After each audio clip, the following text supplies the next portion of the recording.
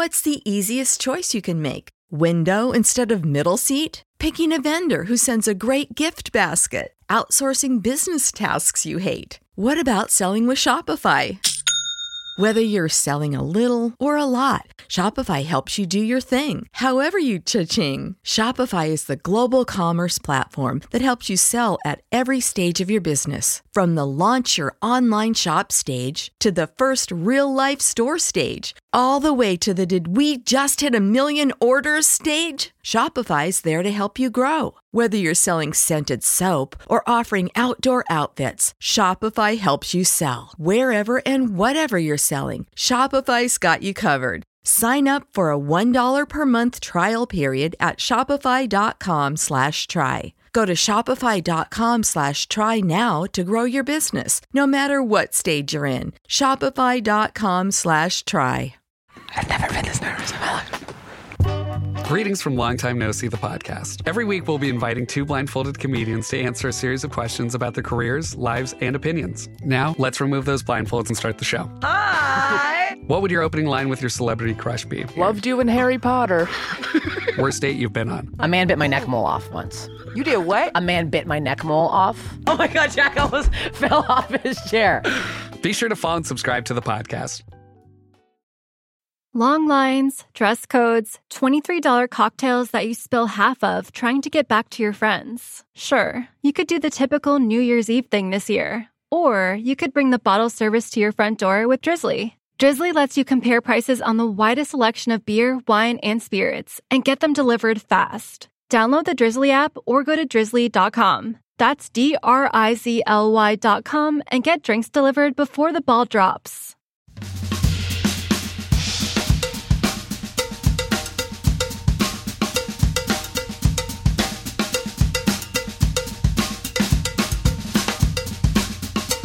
What's up, everyone, and welcome into episode 109 of the Modern Drummer Podcast with Mike and Mike. My name is Mike Johnston from Mike'sLessons.com, and my co-host who will be joining me shortly is Mr. Mike Dawson, managing editor of Modern Drummer Magazine. In this week's episode, Mike and I will talk about dynamics and different ways that you can practice improving your dynamic control. Our featured artist this time is Mr. Tony Williams. In the gear review section, Mike will be checking out the HeadHunters Crossovers Hybrid Rods. We'll get to a bunch of your listener questions, and as always, we'll give you our picks of the week. So let's get started. Perfect eighth note. Clack, clack. How are you, pal? I am doing okay. Yeah? 109. So I saw for a moment you're still rocking the glasses. What's going on with that? Yeah. I'm just trying to be ultra hipster, man. I just noticed that in these long camps, the contacts, because I get up at about 6:30, and then I'm not really done here until about 11 p.m. and contacts from 6 a.m. to 11 p.m. is just a bit much, and my eyes feel so much better if I can just get through a day of glasses. So it's kind of like day on, day off type stuff. Cool. Well, I'm going under the knife next week to get my eyes fixed. You are for the LASIK surgery? Yeah, I'm getting it done. Attaboy. Cool. You'll be my test pilot. If it goes well for you, I'll do it as well.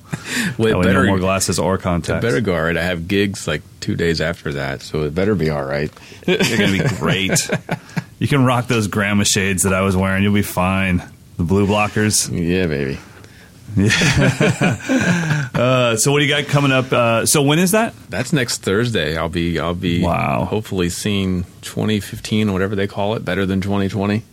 Yeah, that's the goal. I want to know, and you said it's now quite a bit more affordable, right, than it used to be, at least. Yeah, it is, surprisingly. I mean, it's still not cheap, and it's Sure. It's still considered cosmetic, which I think is obnoxious. So insurance won't cover it because it's certainly not cosmetic. It's medical, but whatever. I can see the ophthalmologist lobby is like, no, we don't want that to happen because then we won't have a job to do. But for sure, I need to do it. Contacts are starting to bother me. Glasses I never feel right wearing glasses, and it's like headaches are starting to set in. I'm like, all right, enough of this. Let's get it done. That's cool, man. Well, I'm looking forward to hearing your report. That can be your pick of the week. Yeah. Your eyes fixed. That'll be good stuff. Do you have any gigs coming up this weekend? Yeah, I do. I'm going down to, actually I'm playing at the Washington Nationals Stadium. Oh, no way. Yeah, they have like a barbecue pregame thing, and I'm going to be playing for a couple hours down there. And then what else? Nice. A couple local gigs, but yeah, the one at Nat Stadium's going to be cool. Free tickets to the game too. I don't know if I'm going to be able to stick around though, but maybe for a couple innings, we'll see. That's awesome, man. That's really cool. Yeah, that's fun. What's the one that the Redskins playing? What's that called? Is that RFK? Yeah, RFK. Yeah. Yeah, man. I remember that being on our itinerary, and then we pulled up, and there was a stage in the parking lot. And I was like, oh, we're not playing in the stadium. We're playing in the parking lot of the stadium. Okay. That makes a little more sense for my lame band. Right on. Yeah. Well, I don't think RFK is still where the Redskins play. I think they moved, but I was touring in 1843. Yeah, yeah. So let's just get that cleared up. Cool, man. Well, good luck this weekend. Yeah, that'll be fun. So you're in the middle of a camp, so I know we kind of have to keep this one. This will be a tight episode for everyone, but we're cranking it out. So what camp is this?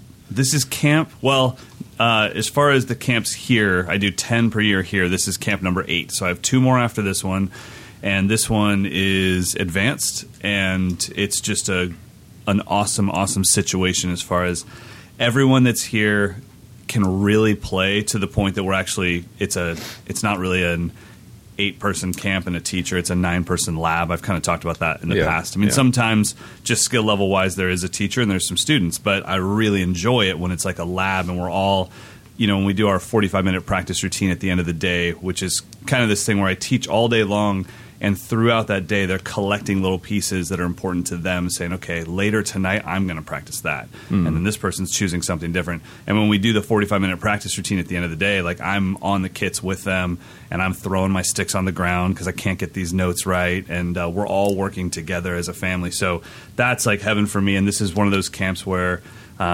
nobody's holding the camp back and nobody's too far forward. They're all kind of in the same area and they're all learning from each other. So it really is a 9-person lab. So having a blast. I've got two ladies here, 3 people actually both ladies are from England, and then we have another guy from England, and the rest are Americans. So it's good fun. That's cool. Dude, what's going on? Are you getting texts?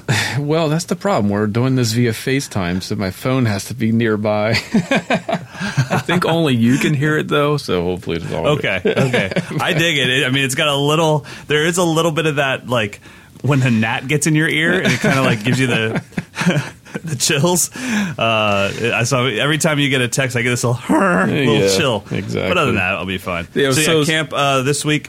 Oh, go ahead. I'll say you're talking about camps, and we have yet to follow up on the idea of whether we're going to try to do this East Coast camp.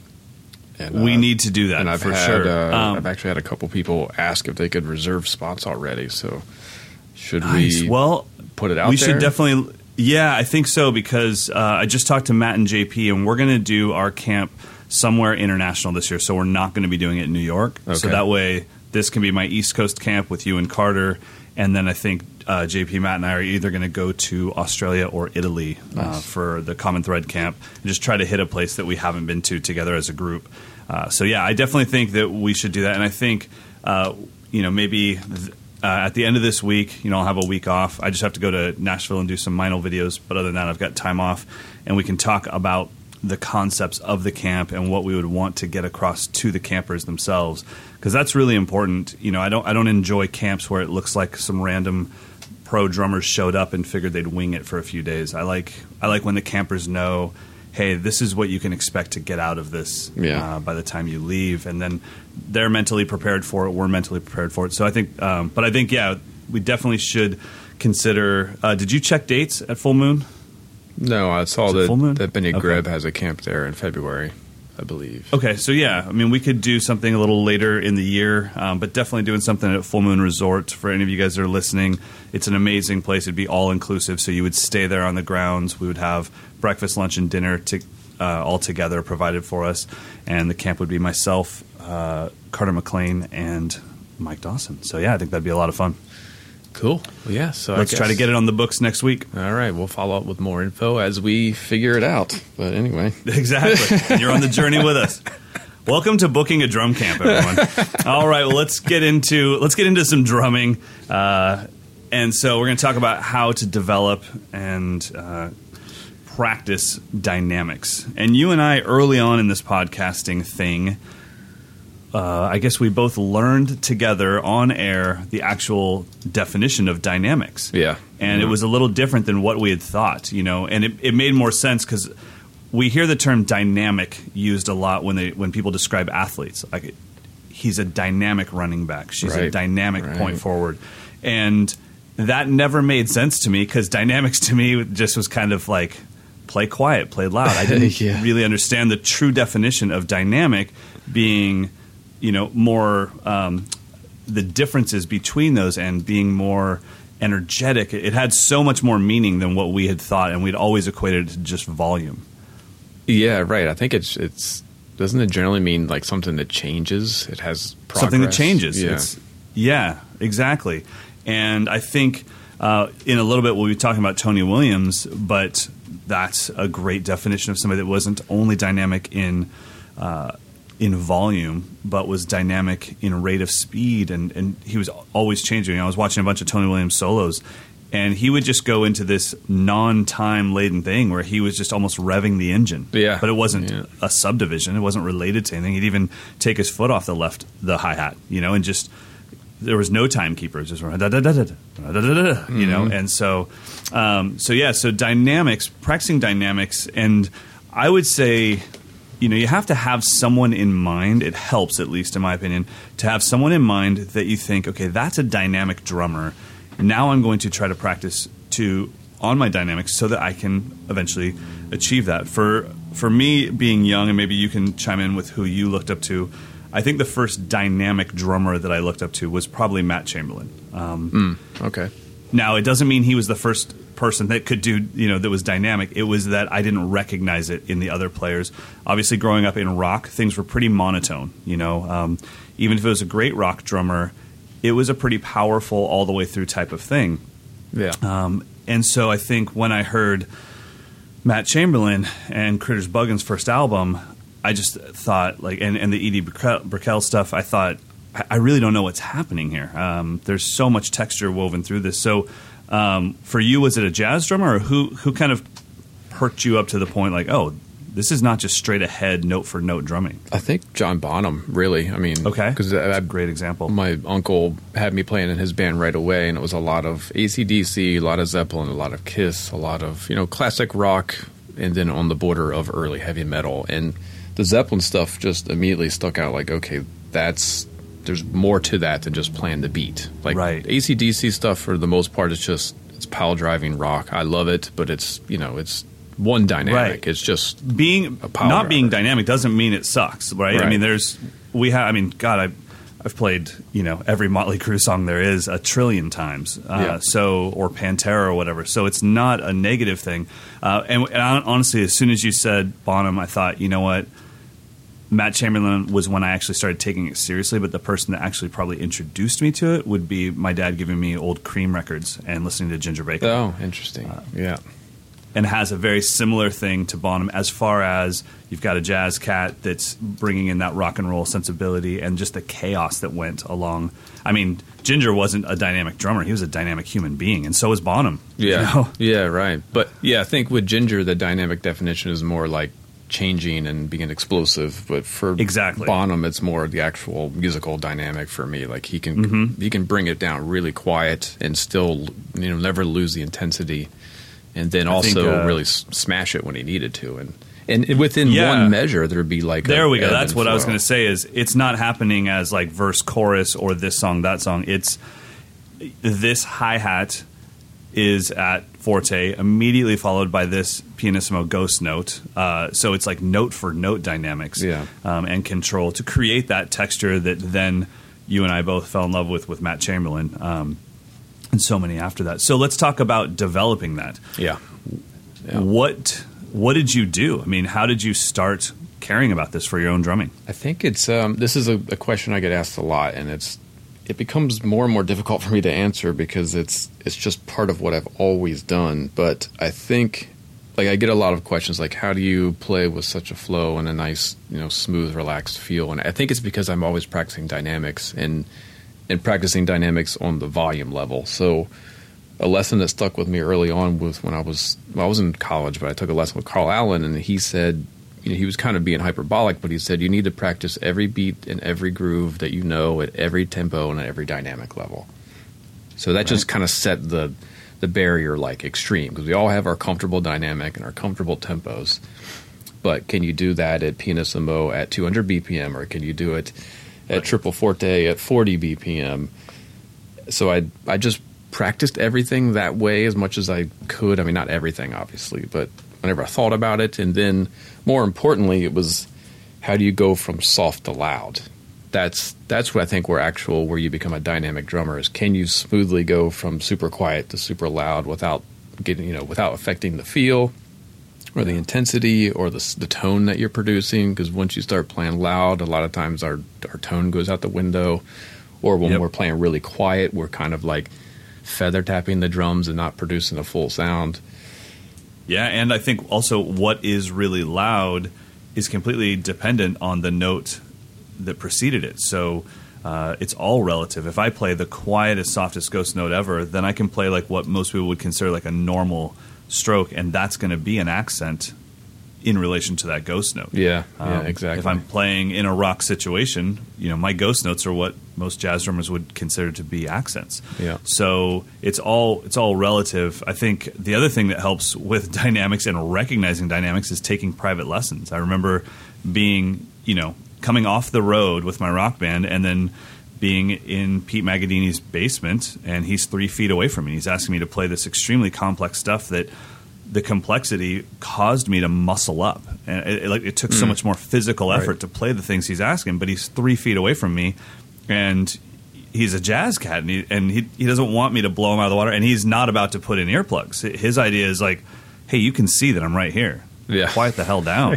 Don't hit a rim shot on every backbeat. Yeah, I'm right here, and I'm not about to reach for my earplugs just because you can't figure this out. And in his mind, the idea was, look, if you can't play it quiet, you can't play it. So let's just admit that you can't play it.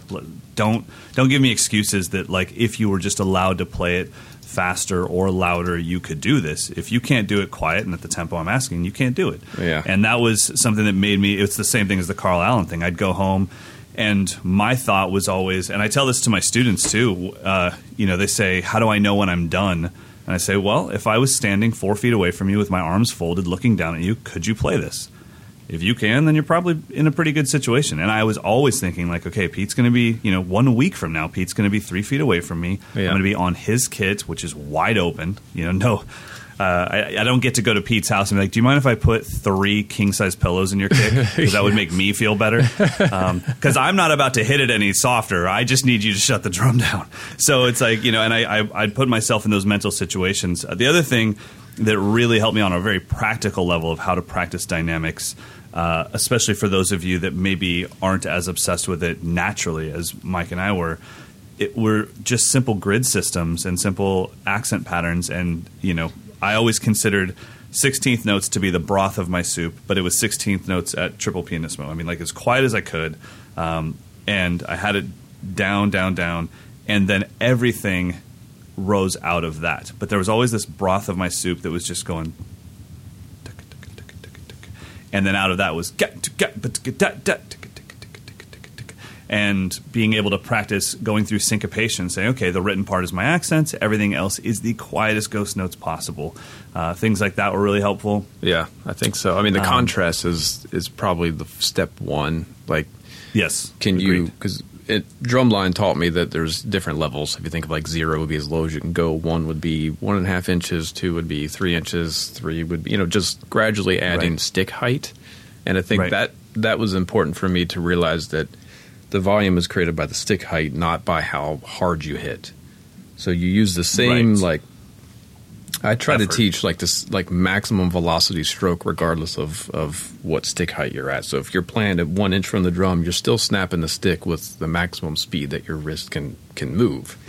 So then you're getting a nice full sound. But if you elevate to 12 inches off the drum with that same maximum stick speed, it's going to be that much louder, and you're not actually muscling into the drum. You're still just using the same stroke. So I think of accents being a level 6, let's say 12 or 15 inches from the drum. Everything else being a level 1, which would be 1.5, 3 inches at the most from the drum. Right. Starting there, and then once you get control of that extreme, you can say, all right, now what if I go, medium loud to medium soft and explore the subtleties? But I think you got to have the contrast first. That would be my first suggestion. And I think the thing that I picked up from Jeff Porcaro and Shannon Forrest, and also from my classical lessons, was if you play more than 2 notes in a row of the same subdivision, they should do something. They shouldn't be the identical volume. So either it's got to grow up, or it's got to grow down, or you've got to have some kind of contour to it. So that helps me with fills. So if you're doing just like 16th notes around the kit, it has to go somewhere. I mean, a simple like 4 notes on the snare, 4 notes on the rack tom, 4 notes on the floor tom can sound really goofy, but it can also sound really sound amazing, depending on how you shape it.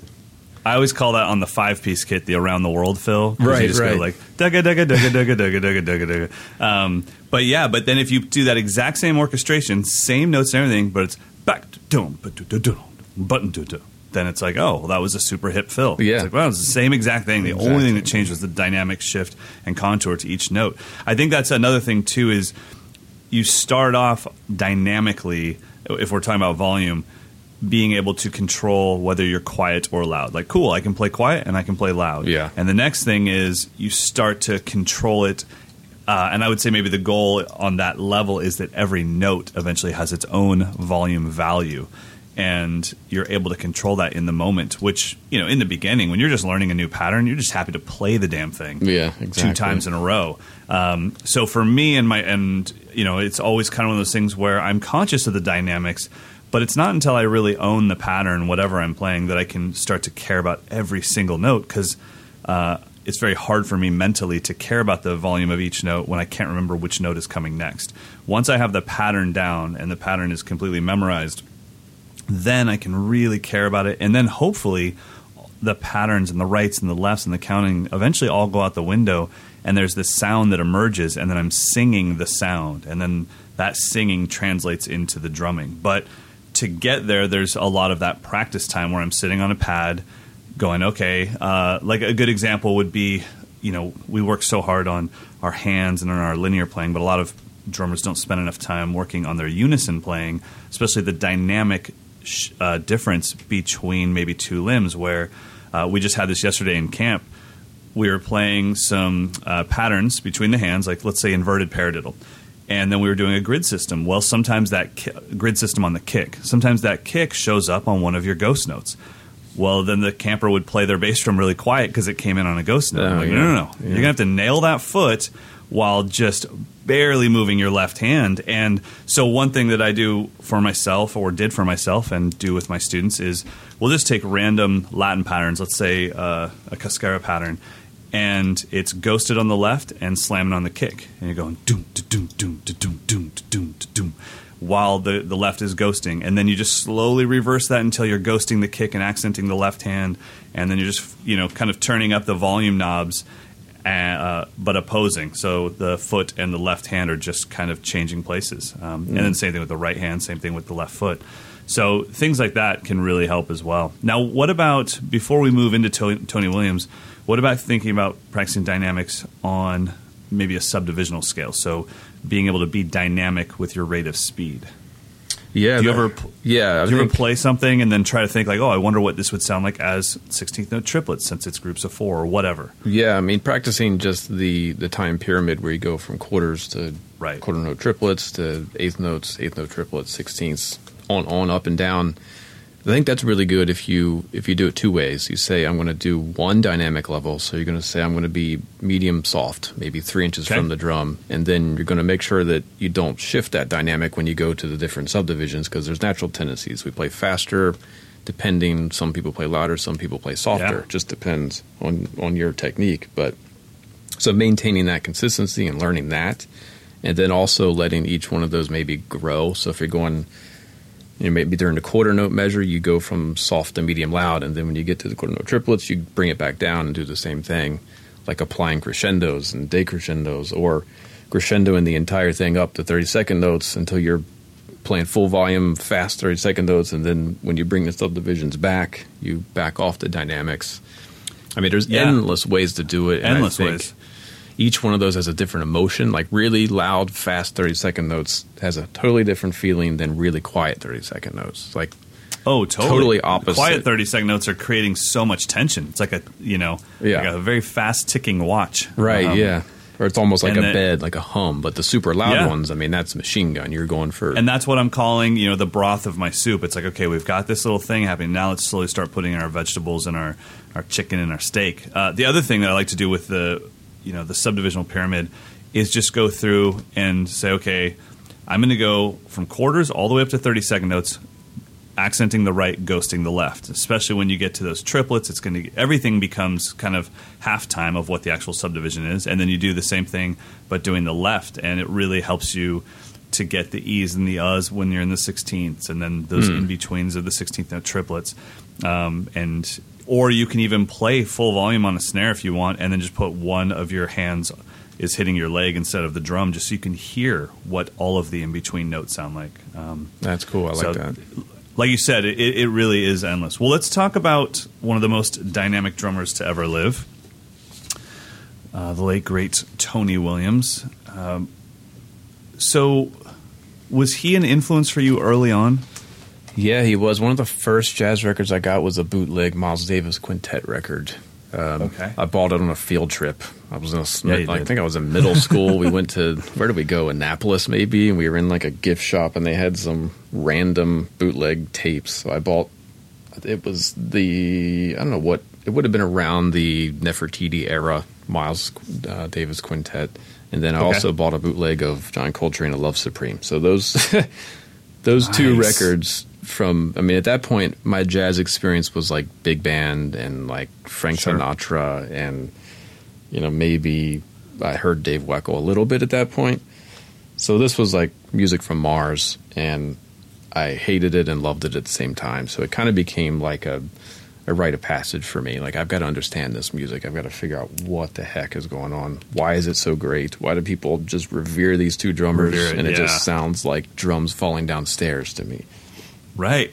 So it took a long time. I mean, it was fortunate that I had bootlegs because they sounded like crap too. It was just like, this is terrible. But when I finally got the real recordings, like I got Nefertiti on CD from Columbia House again, I was like, oh, now I get it, because it's a beautiful recording.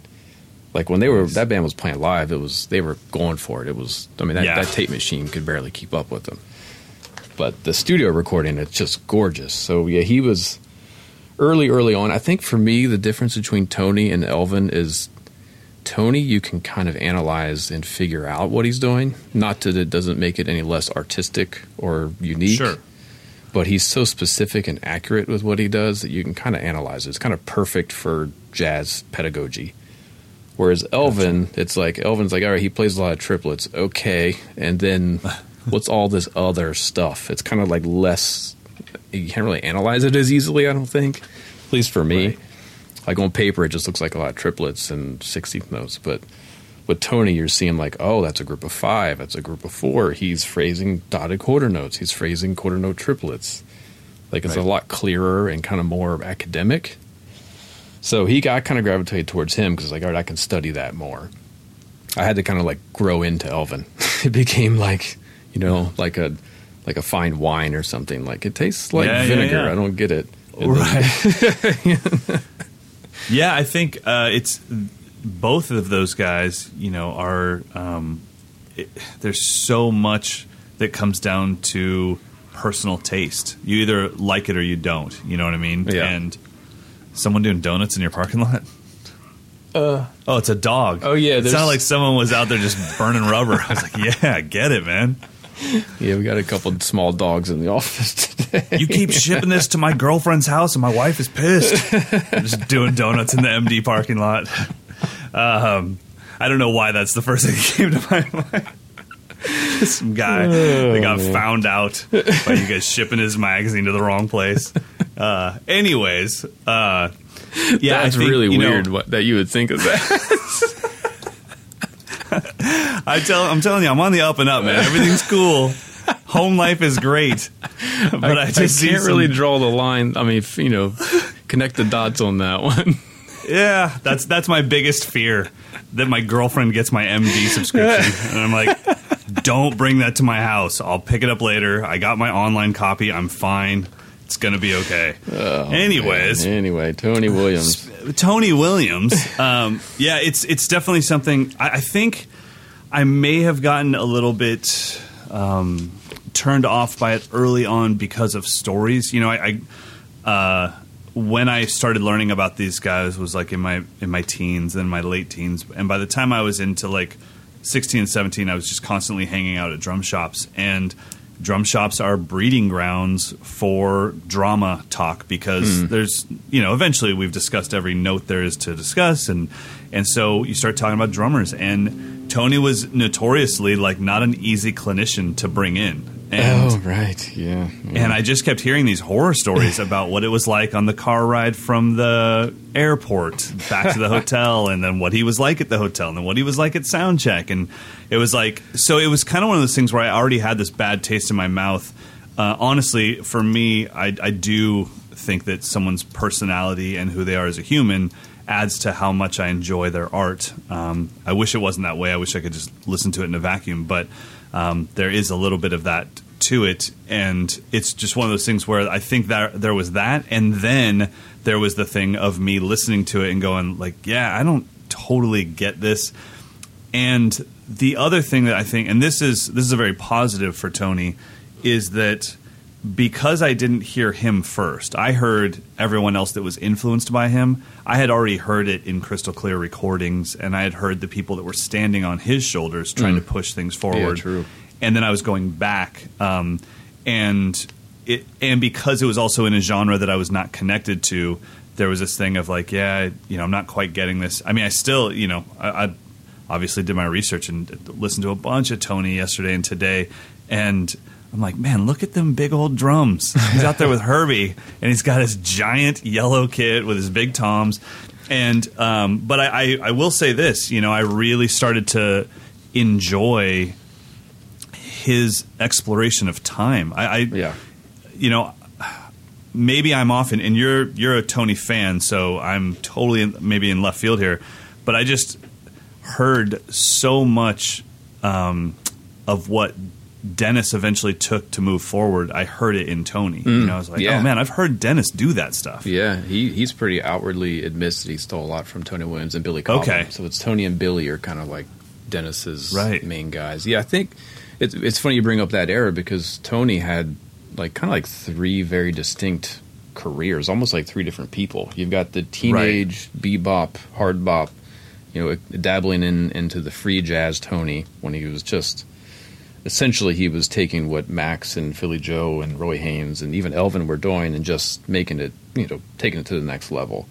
But then he had a shift in his, like, I think late 20s maybe, where he decided, I'm not going to play any of that crap anymore.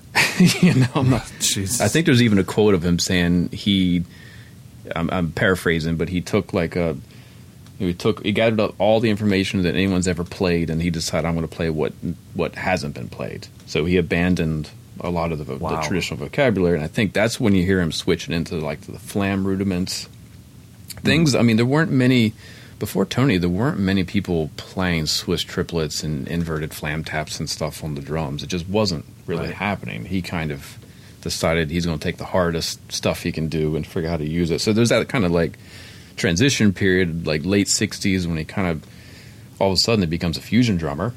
You know, he's got the huge kit, and he's into the Beatles, so he's playing with the organ trio, and they're kind of crushing it, and totally different than the early Miles Davis. Then you got the 80s era, which is where he kind of went back to his jazz roots, but kept the giant kit. It was that was what was so weird is I'm watching, like I said, I mean, when I said Herbie, I don't mean Herbie with Miles. You know, and who was on bass? Ron Carter? Yeah. Back in that? Yeah, I don't mean that. I mean like Beverly Hills Cop Part 1 Herbie Hancock. But they're not playing that stuff. That's not Herbie Hancock. That's Jan Hammer. We had a listener actually correct us on that. We're thinking of Rocket, the song Rocket. It's not it's not Beverly Hills Cop, although it's very similar. It totally yes, exactly. Of the era. You know what? I don't even think of it as like a Beverly Hills Cop theme song. I think of it, there's like this scene where where he's walking down the street to go to the museum for the first time, and he sees somebody in a Michael Jackson jacket, and he starts laughing. And that's like, even though it's not the song that's playing at the time, that's what's in my head is Herbie. So, okay, but what I'm saying is Herbie, I mean, I'm watching this video this morning, and they're definitely playing jazz, but Tony's got the full like 6-piece kit. Yeah, it's fusion kit. Yeah. Yeah, and it's just like, and he's playing stuff that it's like, what I do really enjoy about it is I can't put my finger on it as far as giving it a genre. I can't say, oh, he's playing bop chops, he's playing big band chops, he's playing fusions. It's like, man, I don't even know what this is. It's just drumming. Yeah. I mean, all that stuff that we take for granted, like quarter notes on the left foot, he was one of the first guys to do that kind of abandoned the 2 and 4 kind of rule, unspoken rule. He said, I'm just going to play all 4. That way I can imply all kinds of different downbeats and stuff and not be tied to that backbeat. That's kind of a Tony thing. I'm sure there's other people doing it, but he kind of started that, or at least it gives it so much more drive. Yeah, know? Exactly. And you can. I mean, it's like relentless. That's you've doubled the pulse. Technically, it's like the dentist. I think that's the dentist thing. He picked up on that vibe, that kind of relentless freight train kind of groove. Mm-hmm. You know, and really kind of getting the ride cymbal kind of swelling up. And so, yeah, it's kind of like in the era that like Vinny and Steve Smith and those guys and Dennis, they gravitate towards that 70s fusion funk Tony, which is totally different than the early Miles Davis Tony. They're totally different drummers. It's kind of, it's hard to even like draw the line. There's a couple, like the last couple of records he made with Miles, when they get a little bit more fusion-ish, you can kind of hear where he's going, but once he starts his own band, Lifetime, it's like, whoa, what is this? This is not the same drummer. It's a totally different dude. I mean, I think that is probably where things went awry for me in my earlier years with Tony. Is you hear the name, and then you go to Tower Records, and there's 96 albums, and they're all completely different, and it's really a roll of the dice. You know, you almost need someone to shepherd you into Tony Williams and say, okay, start here, and then understand that as we make our way through this journey, you're not going to get just the standard progression in the same genre that you're used to, where nothing really changes stylistically with the music, but the drummer just keeps getting better because he or she's getting older. This is like you said, you know, I get this one album, and then I get another album, and I'm like, this can't be the same cat. It's totally different. This was only 6 years apart. How is this possible, you know? And another thing that I do appreciate about it is he wasn't constantly saying, okay, well, this year I'm going to be more advanced every single day. Like sometimes you listen and you go like, wow, you came way back in note density and in pushing the physical limits of the instrument, and now you've changed into caring about some completely different aspect about the instrument that's equally as important. But as drummers, we're kind of always, a lot of times, just pushing for more, and he wasn't always doing that. Yeah, I think later on, when he kind of settled into being more of a composer, the drumming took a less prominent role. It was more like, you know, let the drums kind of fit within the composition. It's a really unique career, and he was a child prodigy, so there's a whole different, you know, level of, he was ready to roll when he was 17 years old, playing stuff that we're still studying in college. Still trying to catch up to. Yeah, absolutely. But it was also a pretty short career, so it's like a lot of stuff just happened in a couple of decades. The stuff in what issue is this? The October issue, we focused on some of the early jazz stuff off of the live Miles Davis record 4 and More, which I think it's probably a good spot to start with Tony, because that band at that point was just, they were completely telepathic. They could change subdivisions. They could change where they were implying the swing beat at will. And it's also still tied to the jazz tradition, so you're not hearing him do his totally out of left field approach from the later era. But, you know, and the articles kind of break down some cool things that he, like I said, and he implies quarter note triplets. He implies dotted quarter notes. He's kind of doing the stuff that like Ari Honig and Jeff Watts and, you know, a lot of guys we think now are playing like really modern and hip. They're catching up to Tony. They're catching up to Tony. I mean, he was doing this in, I don't know what year that is. It's 60s, 1964. And that's the Miles album 4 and More. 4 and More, yep. Nice. That'd be a great Four place More for a is tip. that one's good, and also there's a companion to that. It's called My Funny Valentine. They're both live. The My Funny Valentine has more kind of less blazingly fast tracks.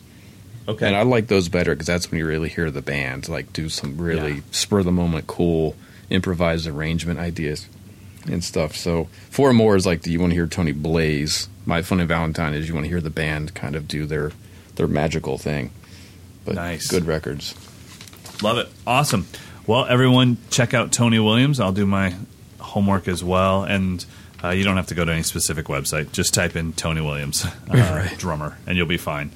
All right, let's get into some gear review. So this time you're checking out the HeadHunters Crossovers hybrid rods. Yeah. I know you're a huge fan of the rods. I'm a huge fan of the rods. I'm becoming a little bit more open and willing to explore multi-rods. Well, let me tell you this, dude. So we have a camper here from England right now named Kim Lee, and he was out there. He wanted to play this really beautiful track. And have you got a chance to demo those? I don't know who makes them. Maybe ProMark, but the broom stick rod things. Like isn't that Vader? So anyways, isn't that a Vader product? No. They make the little monsters. They might make them ProMark. too. You're talking about the ProMark. They're actually like brooms, right? Yeah, exactly. Yeah. Thanks. I'll check the Vader catalog. So anyways, he wants to go out and play the song, and he's like, God, I hope Mike Dawson's not watching. And I'm like, wow, is it that big of a deal? Like, is it that known that Dawson hates like bundled sticks? And I'm like, dude, he doesn't. If you make the song sound good, he'll be fine with it if he's watching. So, anyways, no. So let me disclaimer. I hate when you're forced to use multi-rods because you can't control your own dynamics. Agreed. That's I think what we I both hate. feel that same way. Where, and you and I were in our prime years of late teenagehood when the acoustic versions of bands started playing on MTV Unplugged, and the drummers played exactly the same as always. They just chose to use hot rods. And then I was like, I played acoustic tonight. And it's like, no, you did stick twirls with hot rods. That's not. So let's get into something that you did get to review. I've honestly, this is new to me. HeadHunters is the company. Yes, HeadHunters.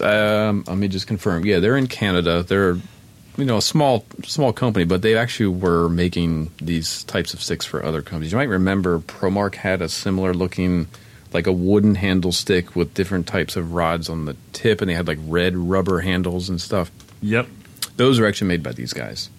Okay. So they started making these kind of crazy hybrid things where you've got a handle where it's like a hickory stick, but then they put different types of plastic rods or bamboo rods or plastic rods with beads on them, so you can get a more prominent cymbal sound. And there's one that has tambourine jingles on it.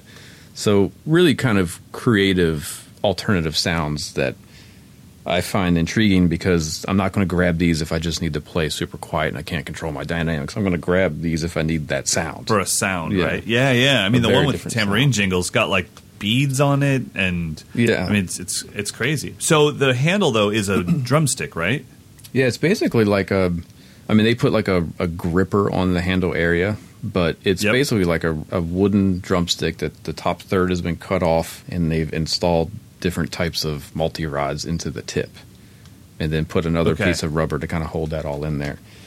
So before we get too much into the sound, and did you get a chance to test all of these or just a few of them?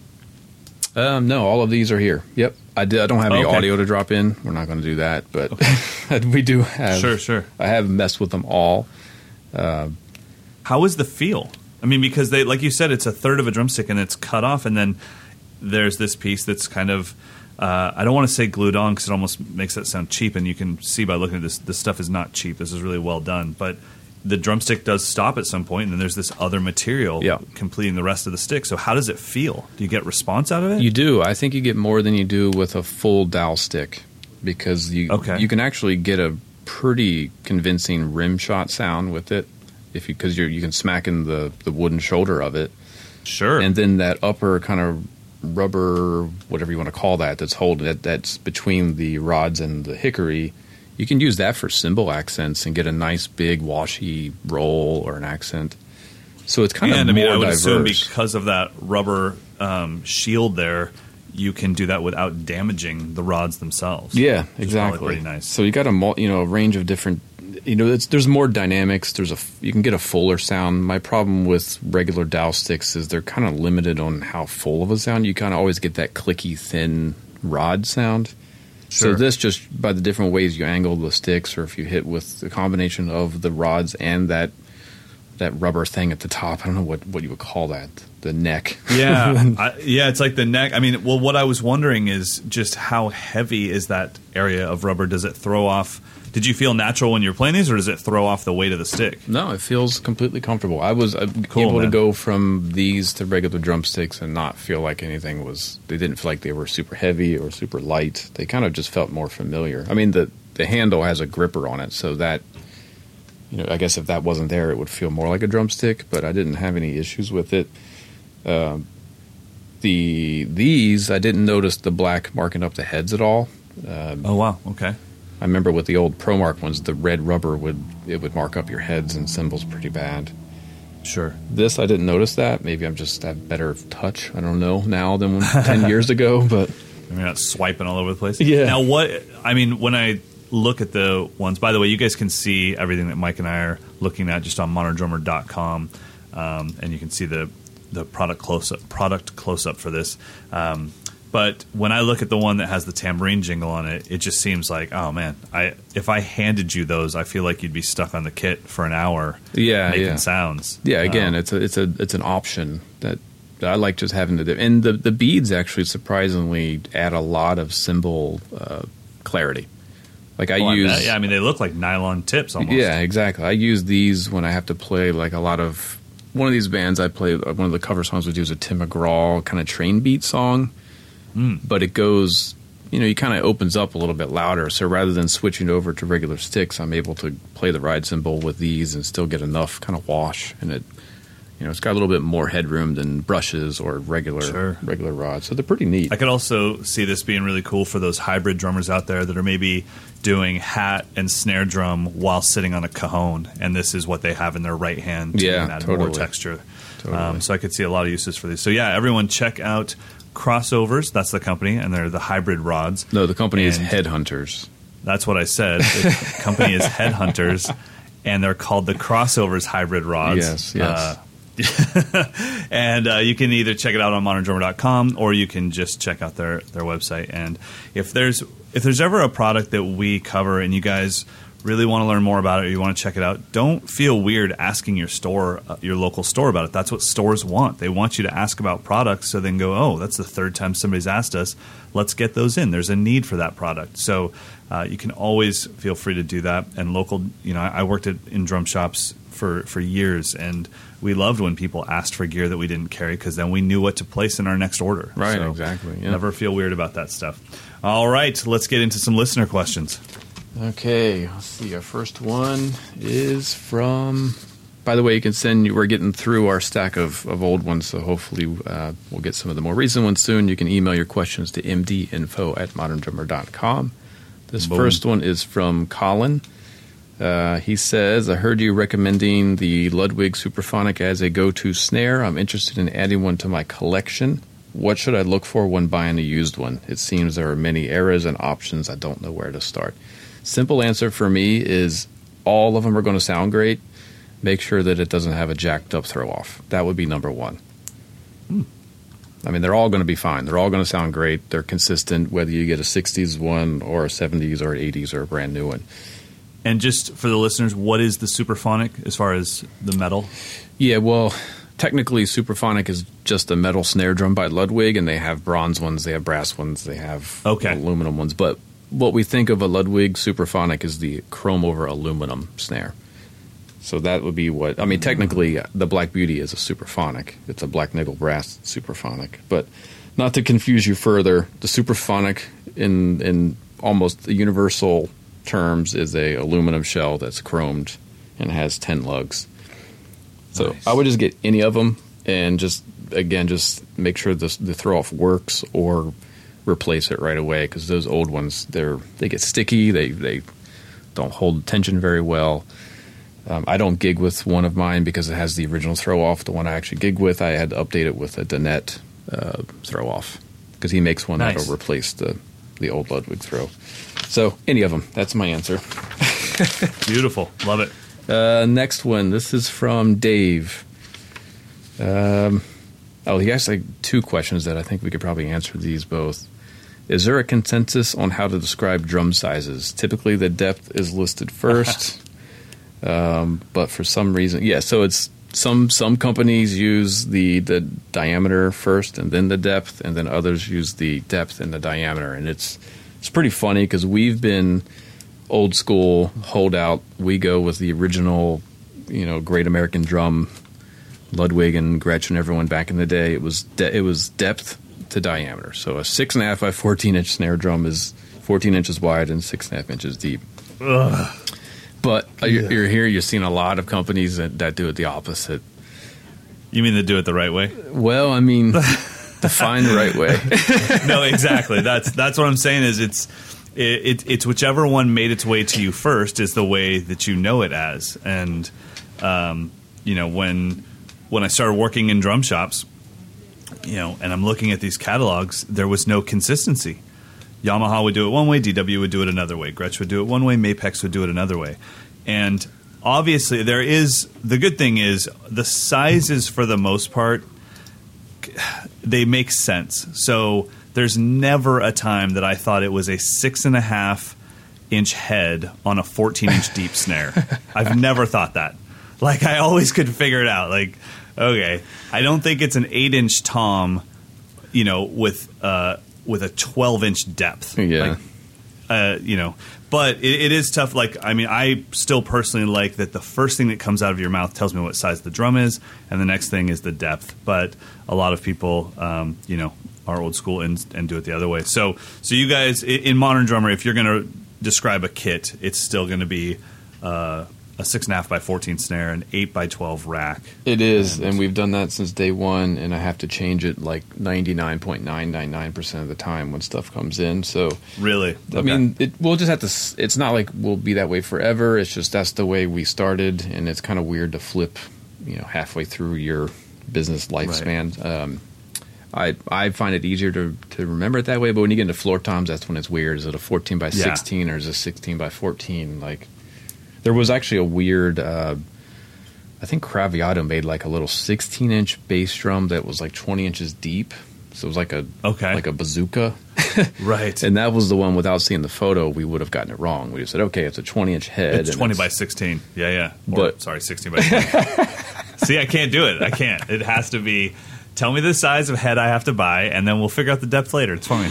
Yeah, so there is no right or wrong way. I think maybe the industry is leaning more towards your way, but we're going to hold out until we see that it's kind of a universal decision. Nice. All right. Another one from Dave. Says, I hear that the Baron Edge makes a big difference in sound. However, I've not been able to get to a drum shop to compare. Would you be able to comment, for example, Gretsch uses the 30-degree Baron Edge, and how does that compare to a 45-degree Baron Edge? Yeah. He's also heard that less contact with the shell, i.e. a sharper Baron Edge, leads to better tone and sustain. However, more contact with the shell allows the shell to vibrate more. So those two claims, I think, are questionable. I agree. But so I think they're also up to personal. Everyone's different, got a different opinion on that. Yeah, I mean, it's kind of the logic is sure more the drum head contacts the shell, therefore it's going to force the shell to vibrate more. But if you think about it, more contact with the shell means the shell isn't able to vibrate as much because there's more stuff contacting it.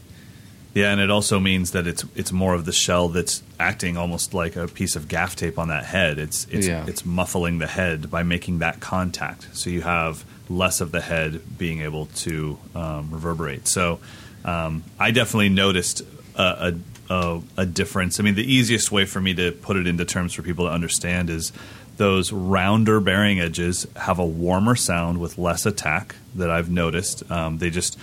It's a warmer, more natural sound, a little less focused, And obviously this is still dependent on the heads you choose and the tuning and the way you play. If you bash the hell out of my broadcaster, there's going to be plenty of attack. Yeah. Right. And then when you have that sharp bearing edge, you just get that instant attack, and it's a very focused sound.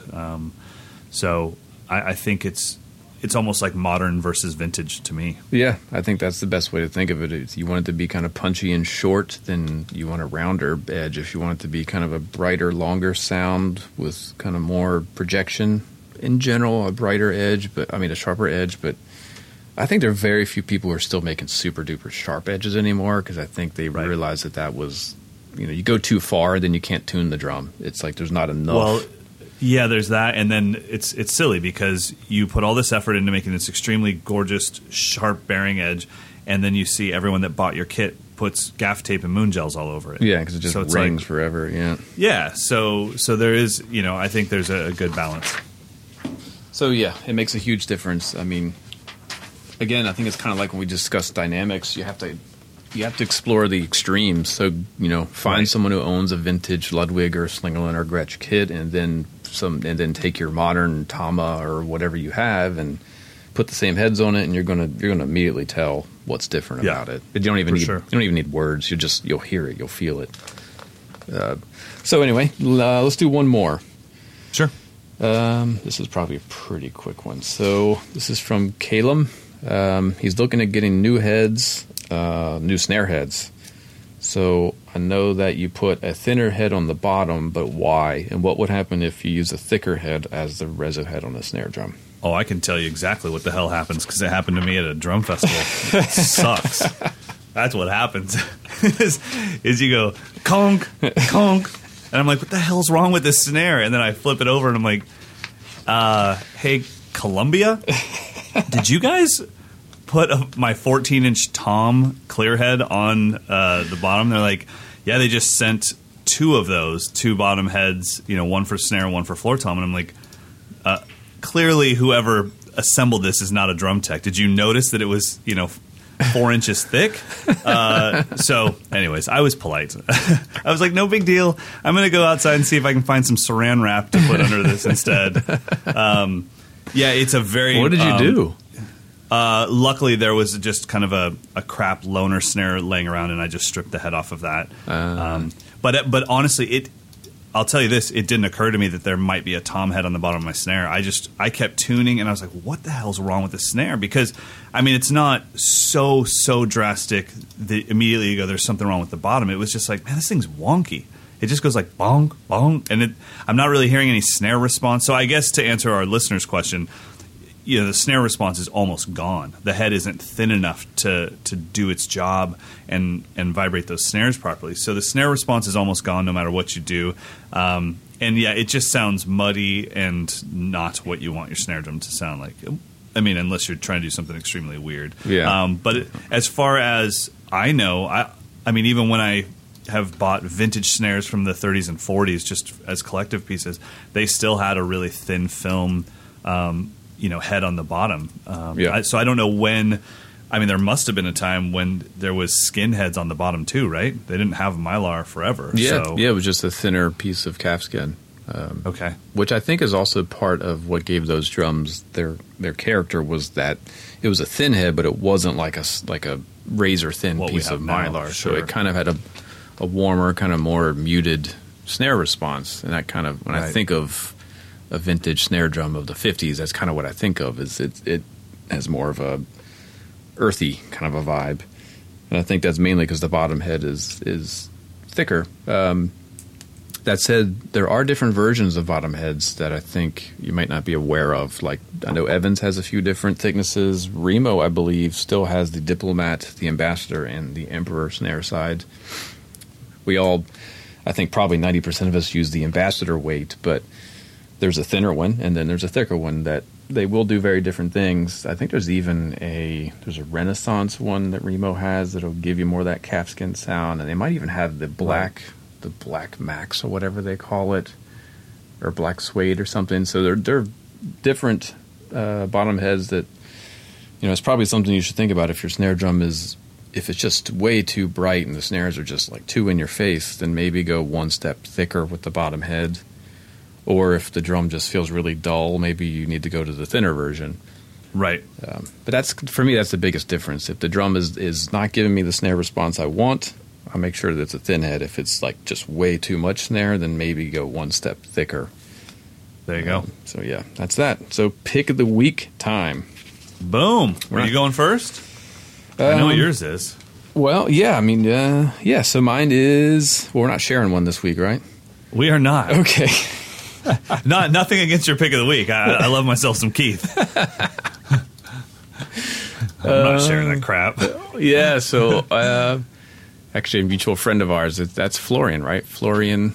Yeah. Alexandru Zorn, his online lessons website, he brought in Keith Carlock to do, I guess a full course, but they put up a 18-minute free video of him demonstrating shuffles. I mean, it might be the best lesson on the different types of shuffles I've ever seen. I mean, he gives you the Texas shuffle.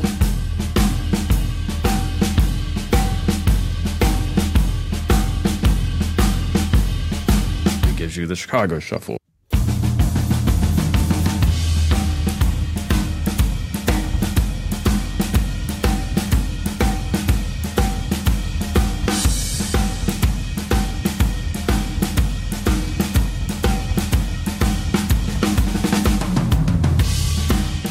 Gives you the halftime shuffle, the jazz shuffle.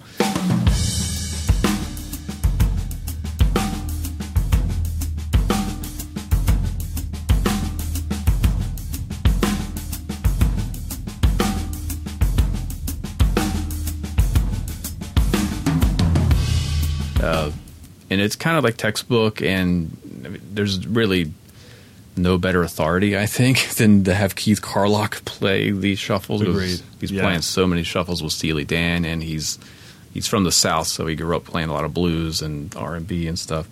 So if you really want to get a good idea of just your basic shuffle grooves, check it out. It's called Learning Shuffle Grooves with Keith Carlock on YouTube. But most importantly, just check out the way that guy plays the drums. Some people love the Keith Carlock of the Wayne Krantz era, where it's a lot of notes and a lot of cool stuff. I like it when he just plays a simple groove. I mean, his dynamic and control is just perfect.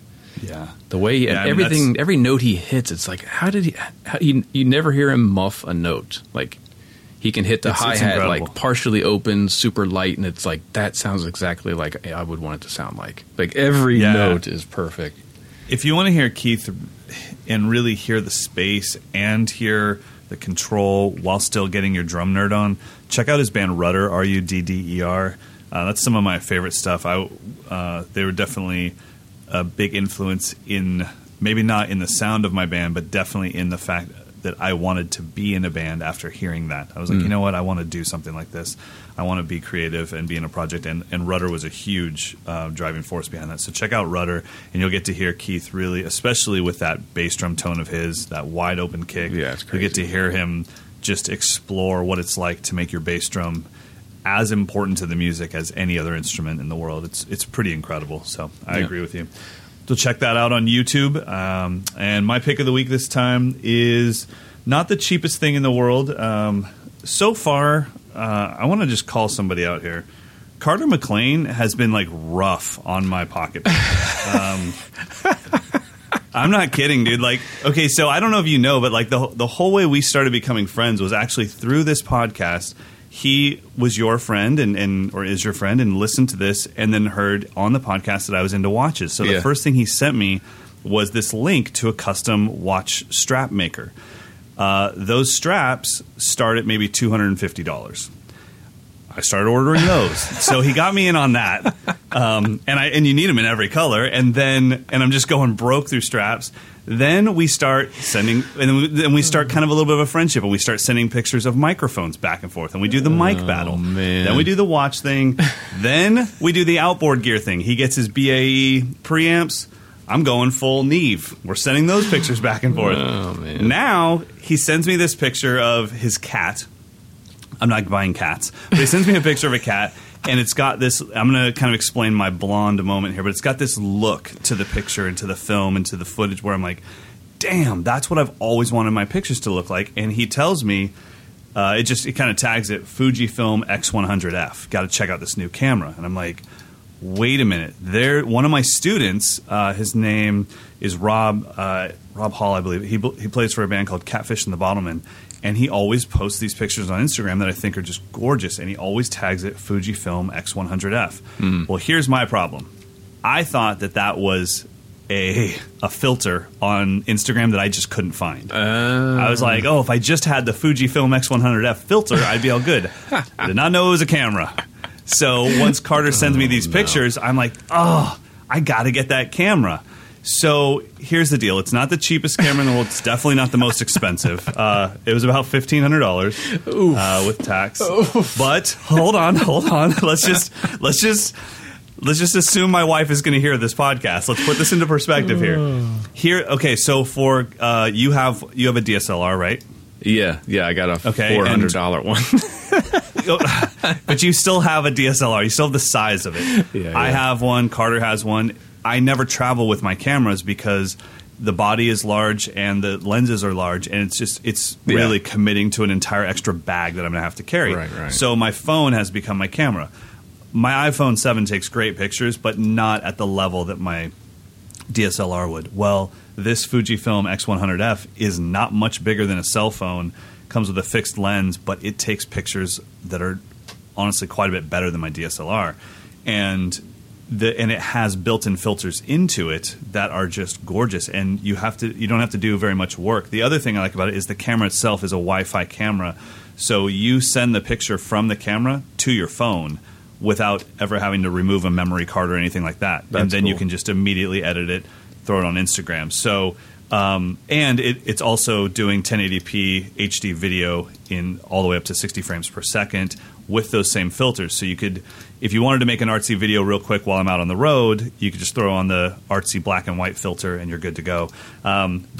So for me, the reason why I wanted this was I wanted to have a high quality camera that I could take with me because I'm always traveling to these amazing locations and my phone is my only thing to show that it existed. I wanted to have something a little bit better. Mm-hmm. So the Fujifilm X100F, if those of you guys that know what a Leica camera is, this is going to do that, but instead of spending $6,000, you're spending, the camera's $1,299, but with obsessive overnight shipping, it gets a little bit more expensive. Now, yeah. I forgot my point. There's different models. There's like an X100T. Right. What's the difference? The F is the newest one, and that's the one that comes with the Wi-Fi capabilities. There you go.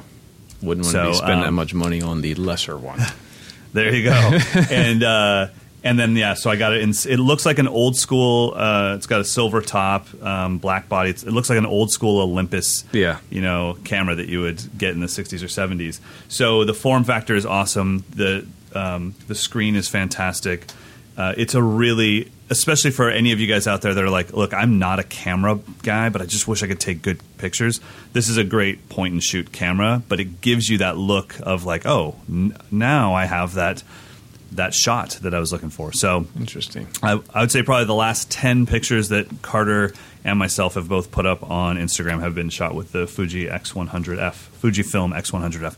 So, like I said, it's not a cheap buy, but if you're somebody that's willing to spend some money on a camera and you don't want to have a big DSLR body with a big giant lens, this is the way to go. So are you doing any post-editing, or is this all in the camera when you post something? I would say 90% of what I did is in the camera, and then a little bit of it is on Instagram. Okay, so just the basic editing on Instagram. Yeah, I'm not. You can go into. I would say if anybody wants to do some editing on their phone, I would say your best app is probably going to be Snapseed. That's going to get you pretty close to what Lightroom does. I pay for the Adobe subscription, so I do use the Lightroom app, and I'm very familiar with that. With that format and with that software. But Snapseed would be a great one for any of you that want to do like custom curves or even just have some plug-in, what do you call them, filters where you just choose their filter. Snapseed is a high-quality photo editor, or like I said, you could just use Lightroom if you're familiar with Adobe products. Dig it. All right, cool. Boom. It's like a camera lesson. There we go. All right. Everybody have an amazing week. I'm going to go inspire. I'm going to go teach. And by the way, we were working on something, myself and my web developer, Brad. most people probably don't know this, but Mike's Lessons has been around for 10 years, and we've never once had a sale or a promotion or a special offer. We've never done anything like that. But I really want the listeners of this podcast to get a chance to try out the courses and see how fast they could grow with those compared to any type of other education they've had in the past. So I'm working with Brad to see if we can do something special for our listeners just to get everyone a chance to try things out and just see if our format works for them. So I'll keep everybody posted on that. Dig it. And we will keep everybody posted on our future camp. Yeah, next week I will have brand new eyeballs. Oh my gosh, can't wait, man. Can't wait to hear about it. All right. It'll be awesome. All right, buddy, have a good week. See ya. Later, buddy.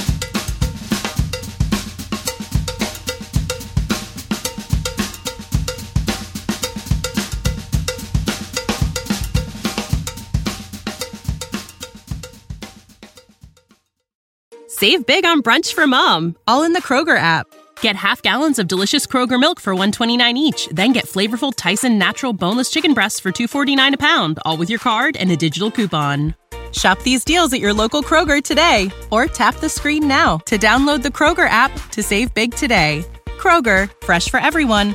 Prices and product availability subject to change. Restrictions apply. See site for details.